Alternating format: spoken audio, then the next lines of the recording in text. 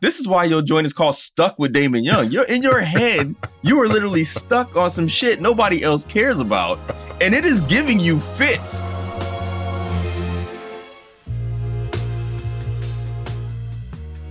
Welcome back to Stuck with Damon Young, the show where we just don't take pictures with celebrities because, well, we don't actually have any good reasons why. Just bad reasons. But still, no pictures. So, the recent death of Harry Belafonte and the reactions to it has reminded me of some of my deep and dark cynicisms and doubts about the way we engage with our social media platforms.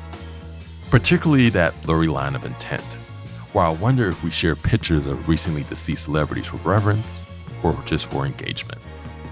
To help unpack some of these cynicisms, I'm joined by Panama Jackson, columnist at The Griot, and my brother from another mother. And then, for Dear Damon, I'm joined by Simone Polanen, host of the Spotify original podcast, Not Past It. And she helps me answer a question from a parent who's unsure about whether to allow her baby boy to grow his hair long. All right, y'all, let's get it. This episode is brought to you by Shopify.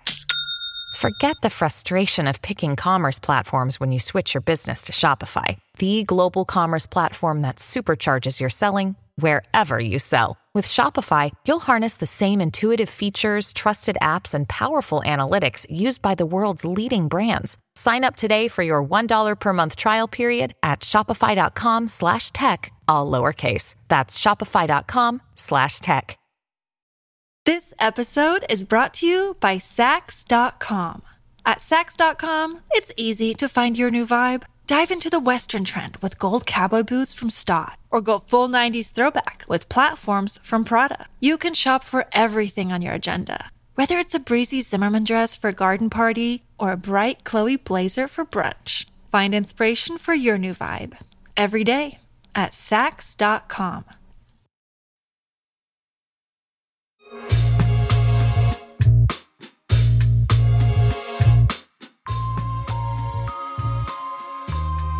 Joining us this week is Panama Jackson, columnist at The Griot, co-founder of Very Smart Brothers, one of my best friends.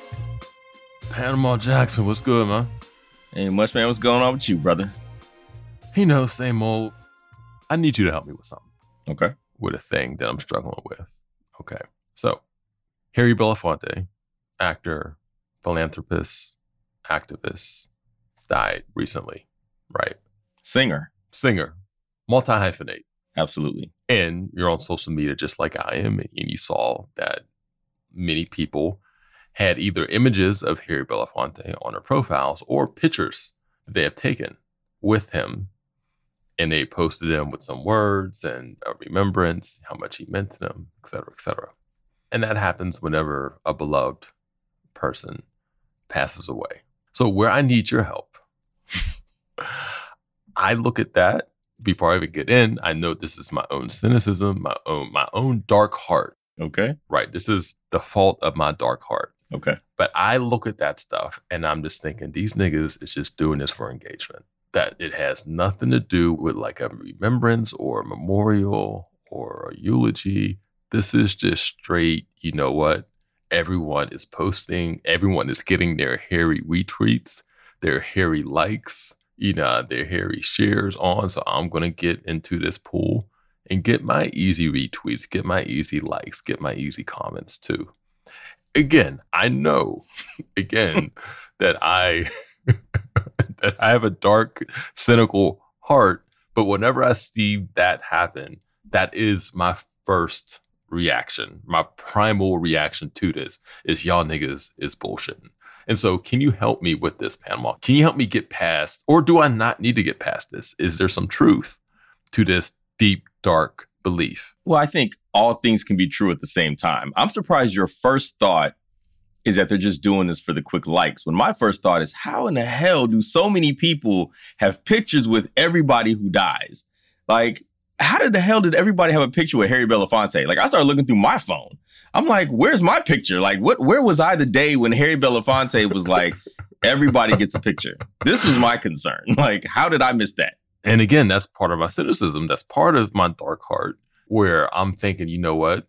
These people, you know what? I got this photo op with Harry Belafonte and I'm just going to keep it. I'm just going to table it until he dies. You know what I mean? So they get the pictures, not necessarily so they could have the picture, but they get the picture so that they could use it whenever they want to use it to get more engagement on their social media platform. I'm going to push back a little bit on that. Please do. So let's say you're out and you see Harry Belafonte and you recognize him and you know who that is. And this is a big deal. You take that picture, but let's say it's not a great picture. So you don't immediately think to post it because he's looking the other way and you're looking the other way. So it's just in your phone because it's a picture with that person, but it's not a great picture. So you just you keep it in the stash, right? I have like 40,000 pictures in my phone. Harry Belafonte passes away. And you remember that you did take a picture with Harry Belafonte. And you're like, damn, when did I take that picture? That was in 2008. Let me go find the picture.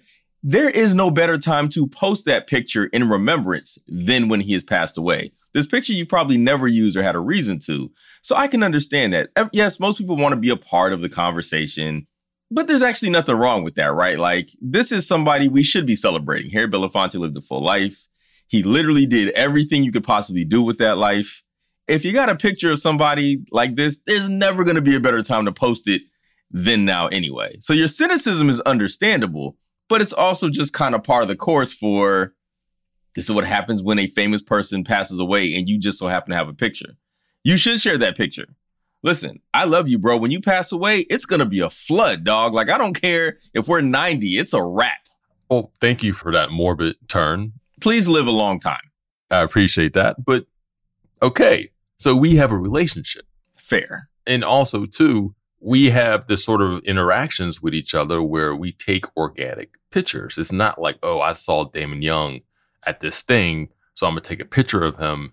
And then when he dies, I'm going to post that motherfucker. But there are a lot of those pictures that exist.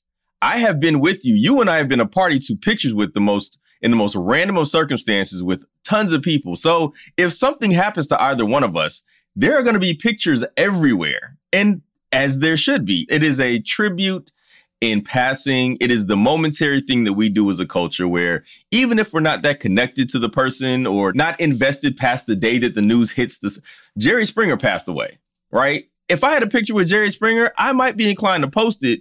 Now, Jerry Springer was the 4 p.m. slot of almost every day of my life, my freshman year of college. But it's a random picture, right? But if I had it, I would post it because I want everybody to know that I was a Jerry Springer person. People need to know this. It's important. History. If you had a picture of Jerry Springer, you would post it following his passing. You would do that. I probably would because I don't know that I'd ever have an opportunity after that. Like, there's no good reason to just randomly post your picture with Jerry Springer. You know what I mean? Like, because there's no more opportunities for him to do something to be in the news. Is there any good reason to take a picture with Jerry Springer?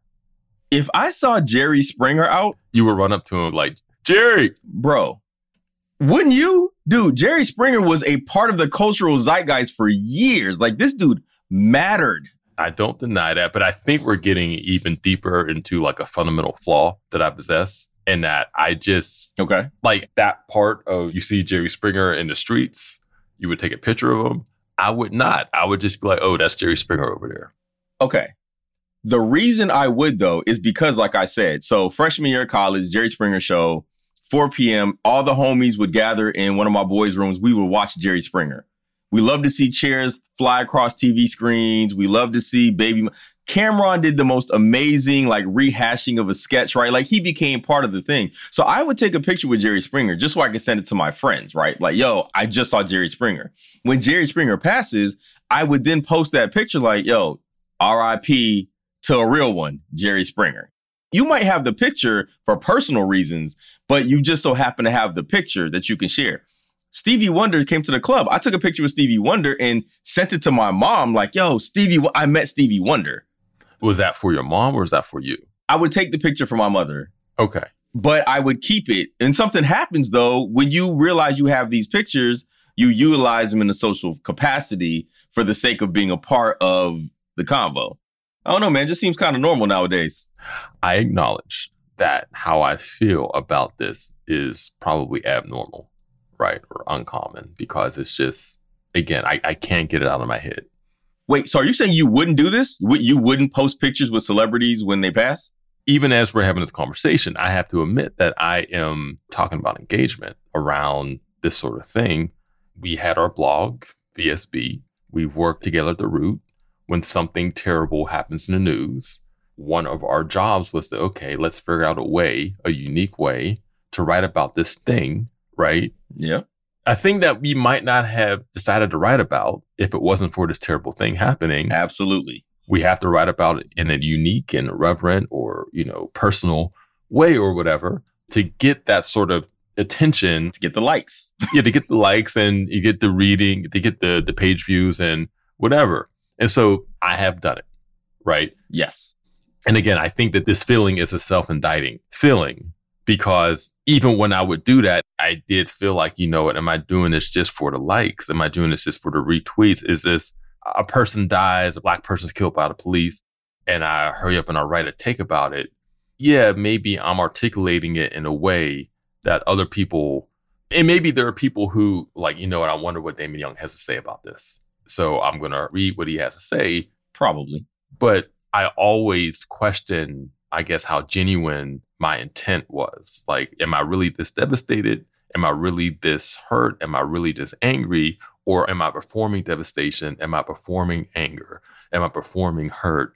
And I'm putting it in a very stylistically unique way in order for it to be palatable, in order for people to read it, retweet it, share it, et cetera, et cetera. That is a lot of thought about writing an article that you're going to write regardless, right? Like, that's a lot of time spent on something that you're going to do anyway. It doesn't even matter why you did it.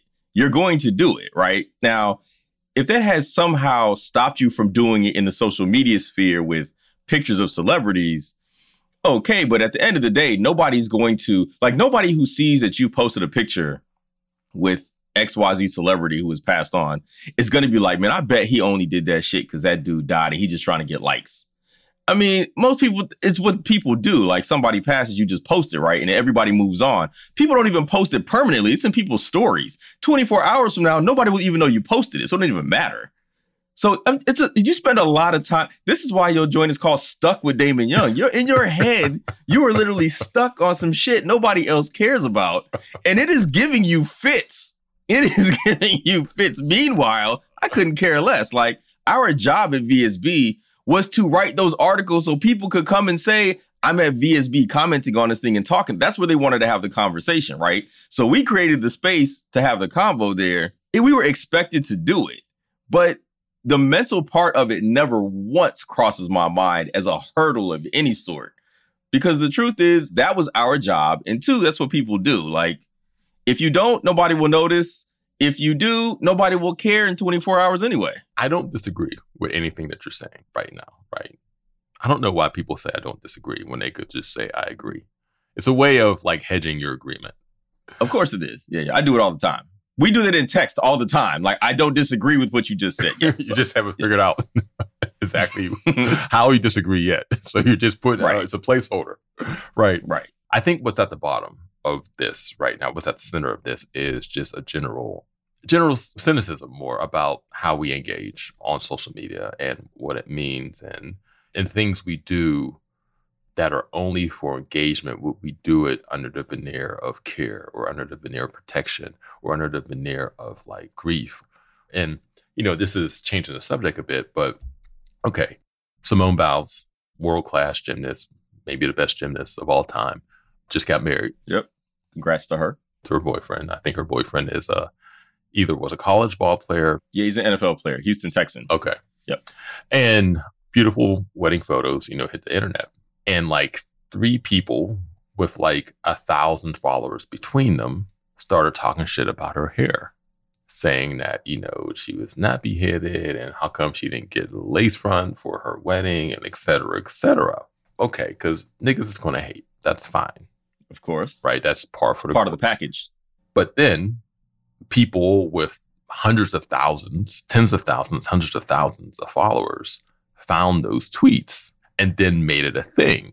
How dare you talk about Simone Biles. How dare you? She got married. You're going to go home to your broke ass house, your broke ass boyfriend, your broke ass life. She's a millionaire, et cetera, et cetera. She has her own Wikipedia page. You pay for Twitter, all that. Right.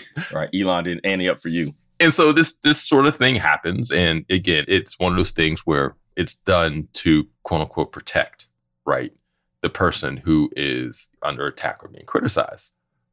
But this shit has always made my teeth itch. Just like Simone Biles was not going to even know that those 3 motherfuckers with 5 followers between them were talking shit about her hair.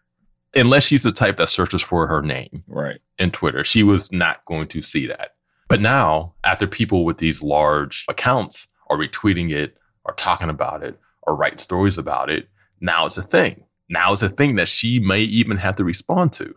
And it's like, is it really protecting her if all you did was brought attention to a thing she would have never, ever, ever, ever, ever known about or heard about? And so this protection ends up just being an excuse to increase engagement, because you know that if you go at these people who are going at her, you're going to get a whole bunch of likes. You're going to get a whole bunch of retweets. You're going to get a whole bunch of shares, all of the social capital that comes with that. You know, and I think the greatest example of this, and one of the most tragic examples of this, is when Gabby Douglas was in the 2012 Olympics. Right. And doing her thing, what was her nickname? The Flying Squirrel. This was supposed to be her Olympics, where she was supposed to win everything, do everything, etc. And so she's on her way to doing her thing. And like 3 ignorant motherfuckers on the internet start talking shit about her hair. And then 300,000 of us came out to defend her against those 3 motherfuckers.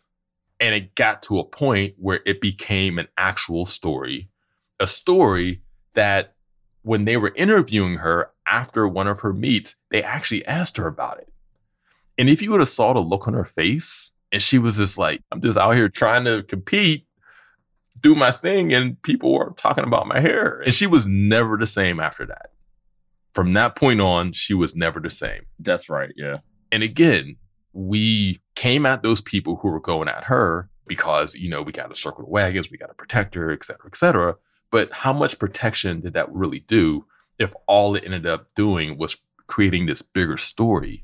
You know what I mean? And again, this is something that she wouldn't have known about these 3 or 4 motherfuckers who were talking shit about her. But when 30,000 people are defending her against those 3 people who are talking shit, it becomes a thing.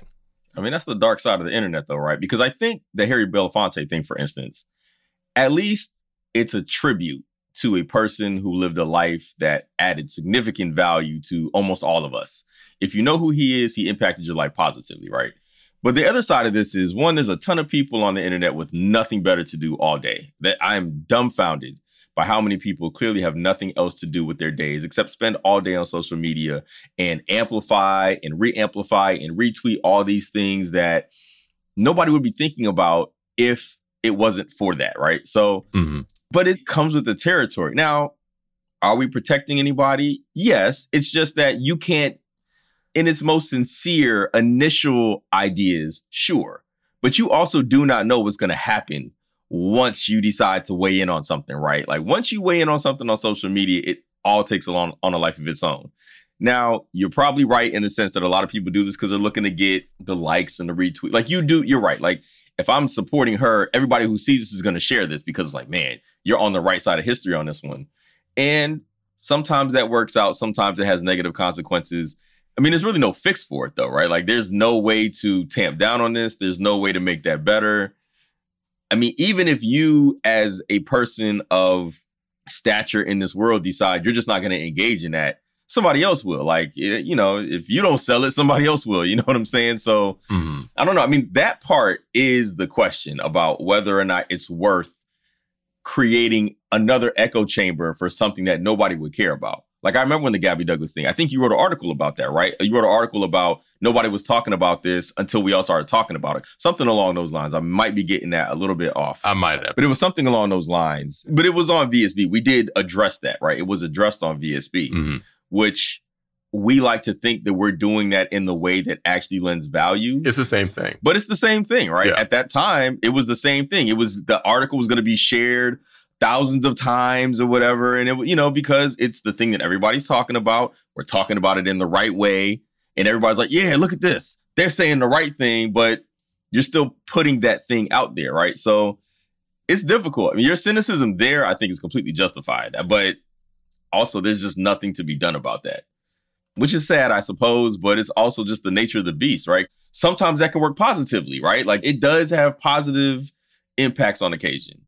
It's just when it's negative, it just seems to have the worst possible outcome that you wish didn't happen. It's positive sometimes when someone does some fuck shit. And when someone like in the world is captured doing some fuck shit. Or someone like a Tucker Carlson, whatever, does whatever he's doing. But even then, and you take all the pot shots and you do all the things that you do to dunk on them. It's like, isn't that engagement what they want ultimately? Like, I think about one prime example of Jason Whitlock, and it's a lot of fun to talk shit about him because there's a lot of spaces where he could be talked shit about. Yeah. But again, he seems to be a person who is just shamelessly after engagement and is going to do anything possible to get people to click on his Twitter page, to click on his articles, etc., to click on his name, to get his name trending. Skip Bayless. Skip's another one. You're right. I don't know if there's a solution because the nature of the social media platforms that we have, it becomes like the symbiotic sort of, relationship. Yeah, it eats itself, right? Like their engagement, their literal credibility depends on creating that spin of conversation, right? Like Skip hates LeBron James, right? And he can't stop himself from hopping in there and making terrible takes on any and everybody, right? It's annoying, but that's also his brand. Like if he stops doing that, like what happens to his career? You know what I'm saying? So there's no fix. Like that's the one thing. And I'm not even 100% sure that the world becomes a better place without all that stuff. Like I want to think it does, but I feel like there's some kind of unintended consequence, some kind of butterfly effect, kind of something. But you got to take the good with the bad, because I do think on occasion you get people out of there. I mean, Bill Cosby, right? That's Hannibal Buress making an offhand joke in a nightclub. It spins up into what ends up becoming the downfall of Bill Cosby, right? So that was an instance where you get a positive outcome. I mean, unless you're part of the Cosby family, but that's what I'm saying. Like the good with the bad. I don't know how to answer that one, man. That was a struggle. But if I had a picture of Harry Belafonte, I would have shared it. You know what I mean? And hopefully Simone Biles just takes a swim in her money whenever she sees another tweet that mentions her hair or whatever. Hopefully the people who are the subject of that stuff, who are above the fray anyway, like you're giving space to people that nobody would ever remember if they disappeared tomorrow. Like hopefully those people can move past that. But, what are you going to do? I think this is just unresolved trauma from when I was like 12. And like this girl told me that this other girl said that I was ugly. And I was like, I didn't need that information. You could have kept that. You didn't need to tell me. It definitely didn't help. She feels that way. That's fine. Right. But you didn't need to share that information with me. I don't need to know if she felt that way. And I think that's still, I think I need to go to therapy. Can I tell you a real quick story? As a matter of fact, this is about me being coerced into somebody I could be accused of bullying had an opportunity to get back at me years later and fumbled it. And I felt so bad for her fumbling, and I almost wanted to help her out. When I was in 8th grade, I don't know how I got talked into telling this girl she had bad breath. It was a terrible thing to do. I'm the class president, I'm all this stuff, and somehow I got talked into doing this. Embarrassed this poor girl who had a crush on me too, from my understanding. I feel guilty about it even today, and this happened when I was like 12. Anyway, some years later, I'm in Huntsville, Alabama, and I walk into like the military base PX, like the little mall shop type thing. And she's literally there, the one checking IDs at the front. And I'm like, holy shit. Like, and she was so stunned when she saw me that like you could tell like she was just like, and my sister was with me. I was like, yo, I got to go talk to her. I got to give her a chance to get me. Mm-hmm. I walk back. I linger a little bit longer than I should in front of her, and she takes the shot. I was like, how you been? Yeah, I'm doing really good in life. I got my degree in this, I went to the University of Georgia Tech. And I was like, oh, that's not a place. Was it the University of Georgia or Georgia Tech? So I look at my sister who looks at me like, wait, what? And I was like, and we walk away and I'm just like, yo, I feel like I got to go give her an opportunity to fix that sentence so she can say when she tells this story that she accurately got a chance to get back. But I didn't. My sister convinced me that it wasn't worth it, that she's going to have to live with that for the rest of her life. Hopefully she's not listening. If she is, I'm sorry. Find me on social media. Feel free to correct that sentence. This has nothing to do with what you just said, but it reminded me of somebody doing something they shouldn't have done and the opportunity to get that person back later. So, all right, shouts out. Panama Jackson, thank you for joining us today. Appreciate it. People looking for you, where can they find you? Where you be at? You can find me on social media without a picture of Harry Belafonte at Panama Jackson everywhere. And on my podcast, Dear Culture, which is available wherever podcasts are, and at The Griot, where I write insightful, funny things, mostly about parenting nowadays, as it turns out. But yeah, Panama Jackson everywhere. Dear Culture. All right, man. Appreciate you. Up next, for Dear Damon, we got Simone Polanen, host of Not Past It, which is a Spotify original podcast. But before that, Damon Hates. This episode is brought to you by Sax.com. At Sax.com, it's easy to find your new vibe. Dive into the Western trend with gold cowboy boots from Stott, or go full 90s throwback with platforms from Prada. You can shop for everything on your agenda, whether it's a breezy Zimmermann dress for a garden party or a bright Chloe blazer for brunch. Find inspiration for your new vibe every day at Sax.com. This episode is brought to you by Rockstar Energy Drink. Be honest, are you procrastinating by listening to this podcast? It's okay. You just need Rockstar Focus. Choose from 3 delicious flavors, each crafted with ingredients for an ideal energy and mental boost, like Lion's Mane, 200 milligrams of caffeine and 0 sugar. Visit rockstarenergy.com to learn more. At least 75 milligrams of caffeine has been shown to help improve attention. When you need mealtime inspiration, it's worth shopping Kroger, where you'll find over 30,000 mouth-watering choices that excite your inner foodie. And no matter what tasty choice you make, you'll enjoy our everyday low prices, plus extra ways to save, like digital coupons worth over $600 each week. You can also save up to $1 off per gallon at the pump with fuel points. More savings and more inspiring flavors make shopping Kroger worth it every time. Kroger, fresh for everyone. Fuel restrictions apply.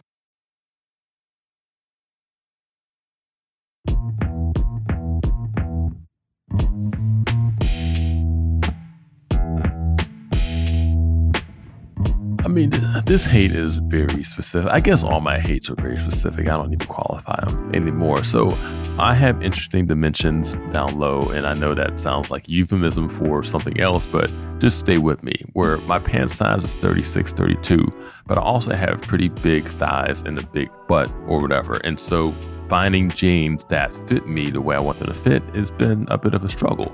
Also, I try to be mindful of fashion and what's in and the type of jean, the type of cut that is in. And when I was growing up, slim jeans were not in. And then within like the last 10 years, they became more popular. Back then, the only people you saw with skinny jeans were Jamaicans, right? But now you see all types of people, like Jamaicans and like only black people, because you would see white punk sort of people with skinnier jeans too. But the only black people you saw, like you could spot a Jamaican from a mile away if you could see the veins in his thighs, then you knew that was a Jamaican, right? But anyway, now skinnies are not really in, but my closet is full of them. And so we're at this space where I'm not sure what type of pants to buy, because I don't want to be so hype beastie, so fashion forward that I start just rocking the cargos that look like motherfucking garbage bags on your legs right now, which is what I see the super uber fashionable people doing right now, because I don't know if those things are still going to be in next season, but I know that slim jeans are not in anymore. So I don't know what to do. I think I just need to hire somebody, maybe like a personal shopper, maybe a stylist, maybe something maybe I just need to talk to my nephews. I have 2 20-something nephews who could help me out with this and give me tips or whatever. And maybe I just need to accept the fact that at 44, I'm not supposed to know any of this shit. Right? Maybe I just need to retire into my motherfucking chinos and khakis and the fucking Under Armour sweatsuit and the Bluetooth that, niggas over 42, I guess, comes in the package. Right before you get the AARP card, they give you the Bluetooth. They give you the white linen suit that you're supposed to wear on cruises and when you go to cabarets, and then they give you the sweatpants and the sweatsuit. So maybe I just need to accept that and stop trying to be hip and move forward. I don't know.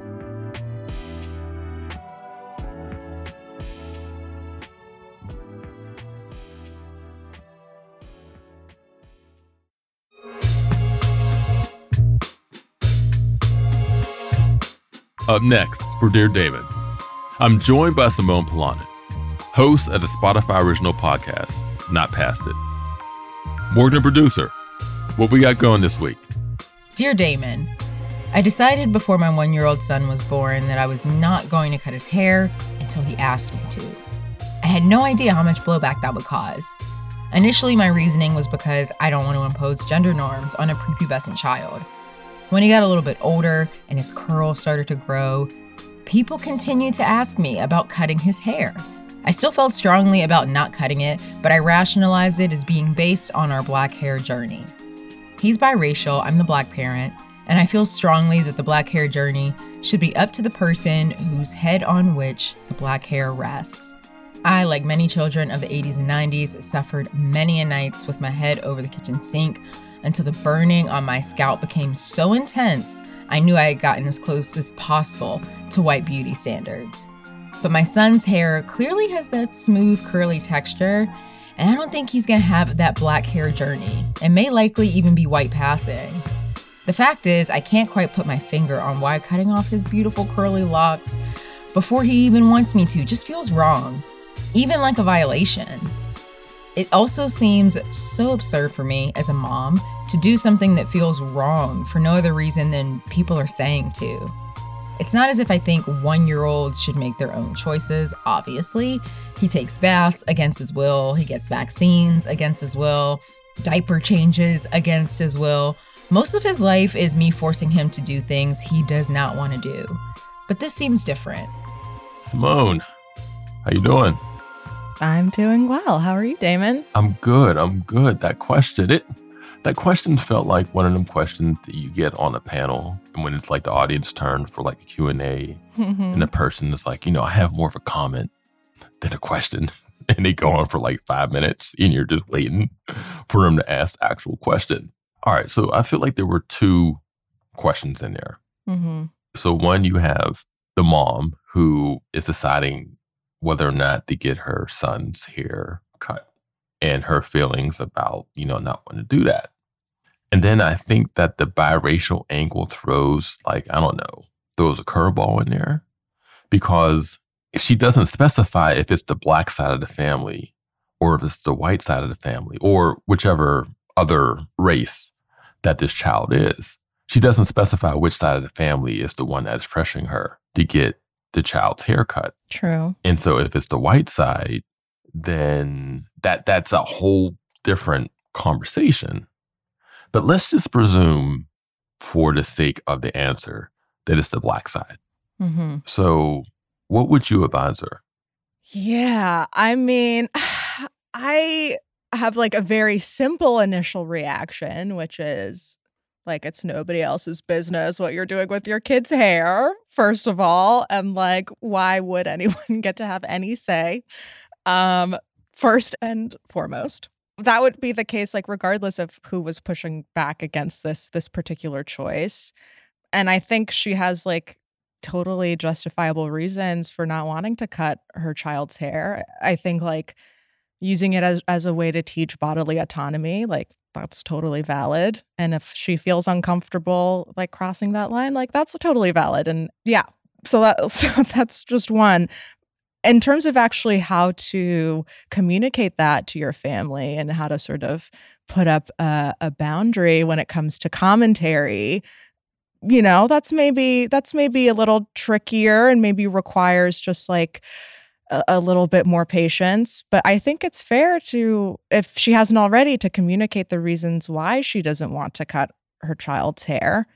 I don't know. And then if it's like either they respect that and will keep their comments to themselves moving forward, or they won't, in which case like that becomes a separate issue. I'm like, do I even have that figured out in my own life to be able to offer advice? I'm like, I don't know.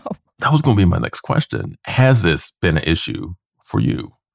In terms of maybe people close to you expecting you to have a certain hairstyle, you having your own anxiety about your hair and whether or not it was work or school appropriate.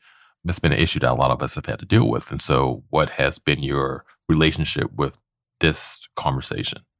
Yeah, that has been something that has been very present throughout my life. Growing up was often in schools where there just were not a lot of Black kids attending. Mm-hmm. And so like my hair texture was usually like, if not a novelty, like definitely in the minority for people. So I got a lot of attention for my hair, positive and negative. But regardless of the nature of the attention, I found it to be incredibly like overwhelming and very othering as a kid. Mm-hmm. When I was really little, usually my mom would braid my hair. And I would have kids, tugging on the braids and being like, oh, your hair's so bouncy, like that kind of thing. Mm-hmm. And then I got to a certain age where I just was like begging my mom to let me straighten my hair. And so I did that for a good chunk of my adolescence. And then when I got to college, that is when I started to wear it naturally, and was also learning how to take care of my hair really for the first time, and to mixed success. But I was always very aware of my hair just walking through the world and how well it did or did not fit in with the other people around me. And so it was like this huge source of angst and at times insecurity. But I did have a lot of hair anxiety. And, I think I just got to a point where, part of it was just an exhaustion thing of like, I'm just tired of thinking about my hair all the time. Like it was a thing, like anytime it rained, anytime I got invited to a pool party, it was just like an additional variable that I had to keep in the back of my head. And that's exhausting. And I think after a certain while, I was like, I just can't, I can't devote this much brain space to my hair, and had to go through like a journey of learning how to take care of it and learning how to keep it healthy. I like cut my hair and grew it back out like a few different times. Like it took some time, but I think it was getting to this place of like, it's just not worth it to me to be this anxious about my hair all the time. So I need to start figuring out how to have a different relationship with it.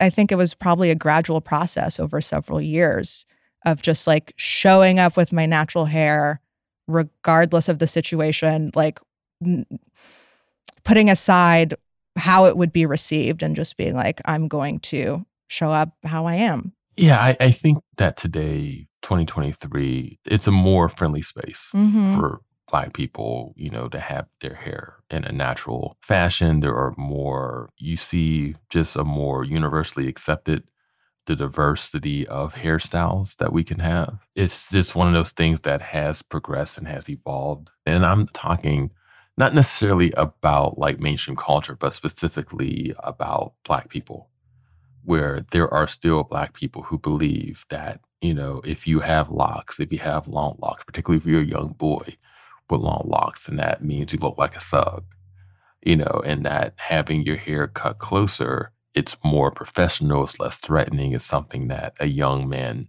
should do. Now, when you get to be an adult, you could do whatever with your hair, but when you're a young man, you're a young boy, you need to keep it cut close because, again, that'll make you less threatening, that'll make you less, likely to get stopped by the police. And it's all of this respectability fuck shit that I think a lot of us still have and still internalize.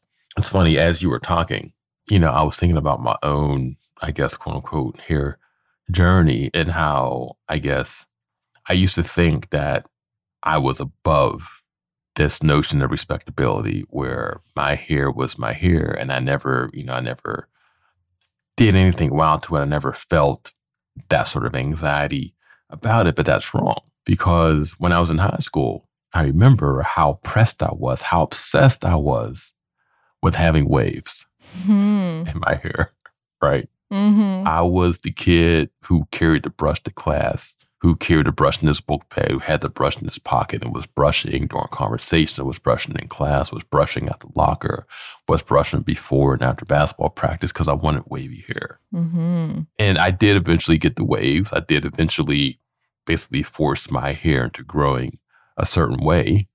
But again, that desire of having waves, it is connected in a way, wanting my hair, my appearance to have less of a unambiguously Black appearance and to adopt some measure of like a Eurocentric or whatever beauty. Mm-hmm. Like, I was known as the nigga with the waves. Like, people knew me.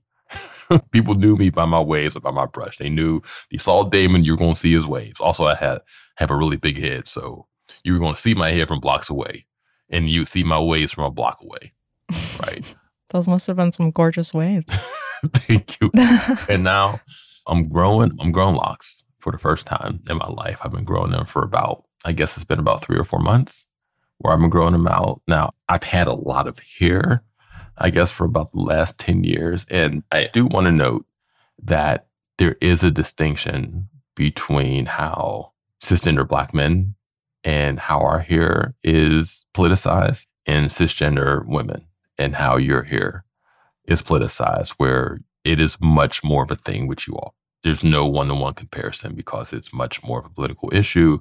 It's much more tied to, like, notions of beauty, of employment. And there's like a colorism conversation in here too that I don't know if we have the time to have.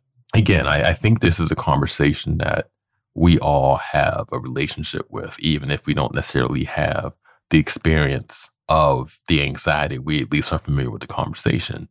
And, my advice to this woman is the same as yours, where it's like, let that little boy have his hair. And if he's of age, if he's 4 years old, 5 years old, and he wants to cut it, then cut it. Mm-hmm. You know what I mean? But going to the barber for the first time, it can be a traumatic experience. Yeah. Because you're going into this scary place, got this stranger who has these sharp scissors and razors that making all this noise, and they're cutting parts of you off. Right? Like, it's not an easy thing for a kid that young to just go in and experience. And so I think it is a good idea at the very least to wait until he's a little bit older, and he's able to handle that experience of going to the barbershop for the first time in just a much more mature way. So again, you have, yes, wait till he is of age where he can make more of a concrete, judgment or decision about his appearance. And also wait till he is of an age where going to the barbershop and having that experience of getting his hair cut won't be as traumatic to him. Mm-hmm. Yeah. Hearing you talk too, it makes me think, like, when it comes to the family members who are making comments or whatever, that seems so clearly tied to some other significance that they're attaching to this child's hair. So I do wonder if for the person writing in, if you could try to understand, like, what are some of those anxieties or what are some of those fears that they are attaching to hair? Because I feel like that's really where you want to start having the conversation. It's not really about the hair. It's about, I don't know, maybe it's attached to respectability, or, hair could be sort of taking the place for so many other things. So my thought is, like, try to understand what that is and try to start the conversation from that place. Yeah, I agree. And I think we also should account for the fact that, if this kid is biracial, he likely has what some people would consider, quote unquote, good hair, or I guess 4C hair. Now, good hair is one of those terms that has left the zeitgeist for good reason, because all hair is good hair, but there are still people who anachronistically refer to curlier, finer, quote unquote, hair as good. But this kid likely has hair like that. And so that adds a whole nother layer to this conversation. And also, too, your hair, you talked about your own hair journey, your anxiety, and how you were in predominantly white spaces and how you were made to feel othered because of your hair. And just from looking at you, now I don't see you in person, but I see you over the Zoom, it seems like you have the sort of hair that in the Black community, the conversation about your hair would be different. Totally. And now it would be the sort of hair that was considered desirable or something that was meant to be like aspirational or whatever. And so I'm thinking about that in, I guess, the context of this kid too, who, he's a young boy, but the relationship he has with his hair is also going to be dependent on the sort of environment he grows up in. And that's a part of this question that I think we should consider, even though the answer is going to be the same. Mm-hmm. Right? You still don't cut this kid's hair off until he actually expresses, for that to happen. I think the relationship that people around him have with his hair is going to be dependent on, is he in a predominantly Black space or is he in a predominantly white space? Yeah. Like you said, while the advice remains the same, like that changes the nuance of the conversation. It changes. Yeah, I agree, essentially. Okay, so if you are this mother who is written in, do not cut your son's hair. Tell anyone who is urging you, quote, be Logan Roy. Just tell him to fuck off, right? You don't have to say anything else. Just when someone approaches you with that, just pretend like you're Logan Roy and just say fuck off. And that's it. Fuck off is a complete sentence. Don't forget it. All right. Thank you, Simone, for coming back. Thank you. Again, just want to thank Panama Jackson, Simone Polanen. Great conversation, great interview, great guests, as always. Also, thank you all for coming through again to Stuck with Damon Young. Could be anywhere in the world, but you came here with me. And again, remember, subscribe, hit those buttons, subscribe. Tell a friend, do whatever you want, but just make sure you subscribe. And also, if you have any questions about anything, hit me up at deardamon@crooked.com. All right, y'all.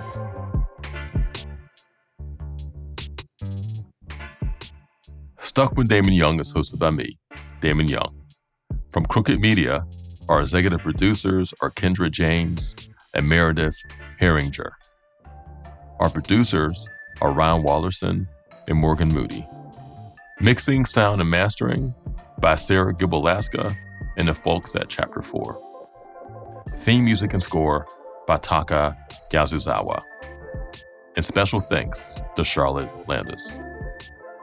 From Gimlet and Spotify, our executive producers are Crystal Halls-Dressler, Lauren Silverman, Nicole Beamster-Bauer, Neil Drumming, and Matt Schultz. Special thanks to Leslie Guam. Follow and subscribe to Stuck on Spotify. Tap the follow button and hit the bell icon to be notified when a new episode drops.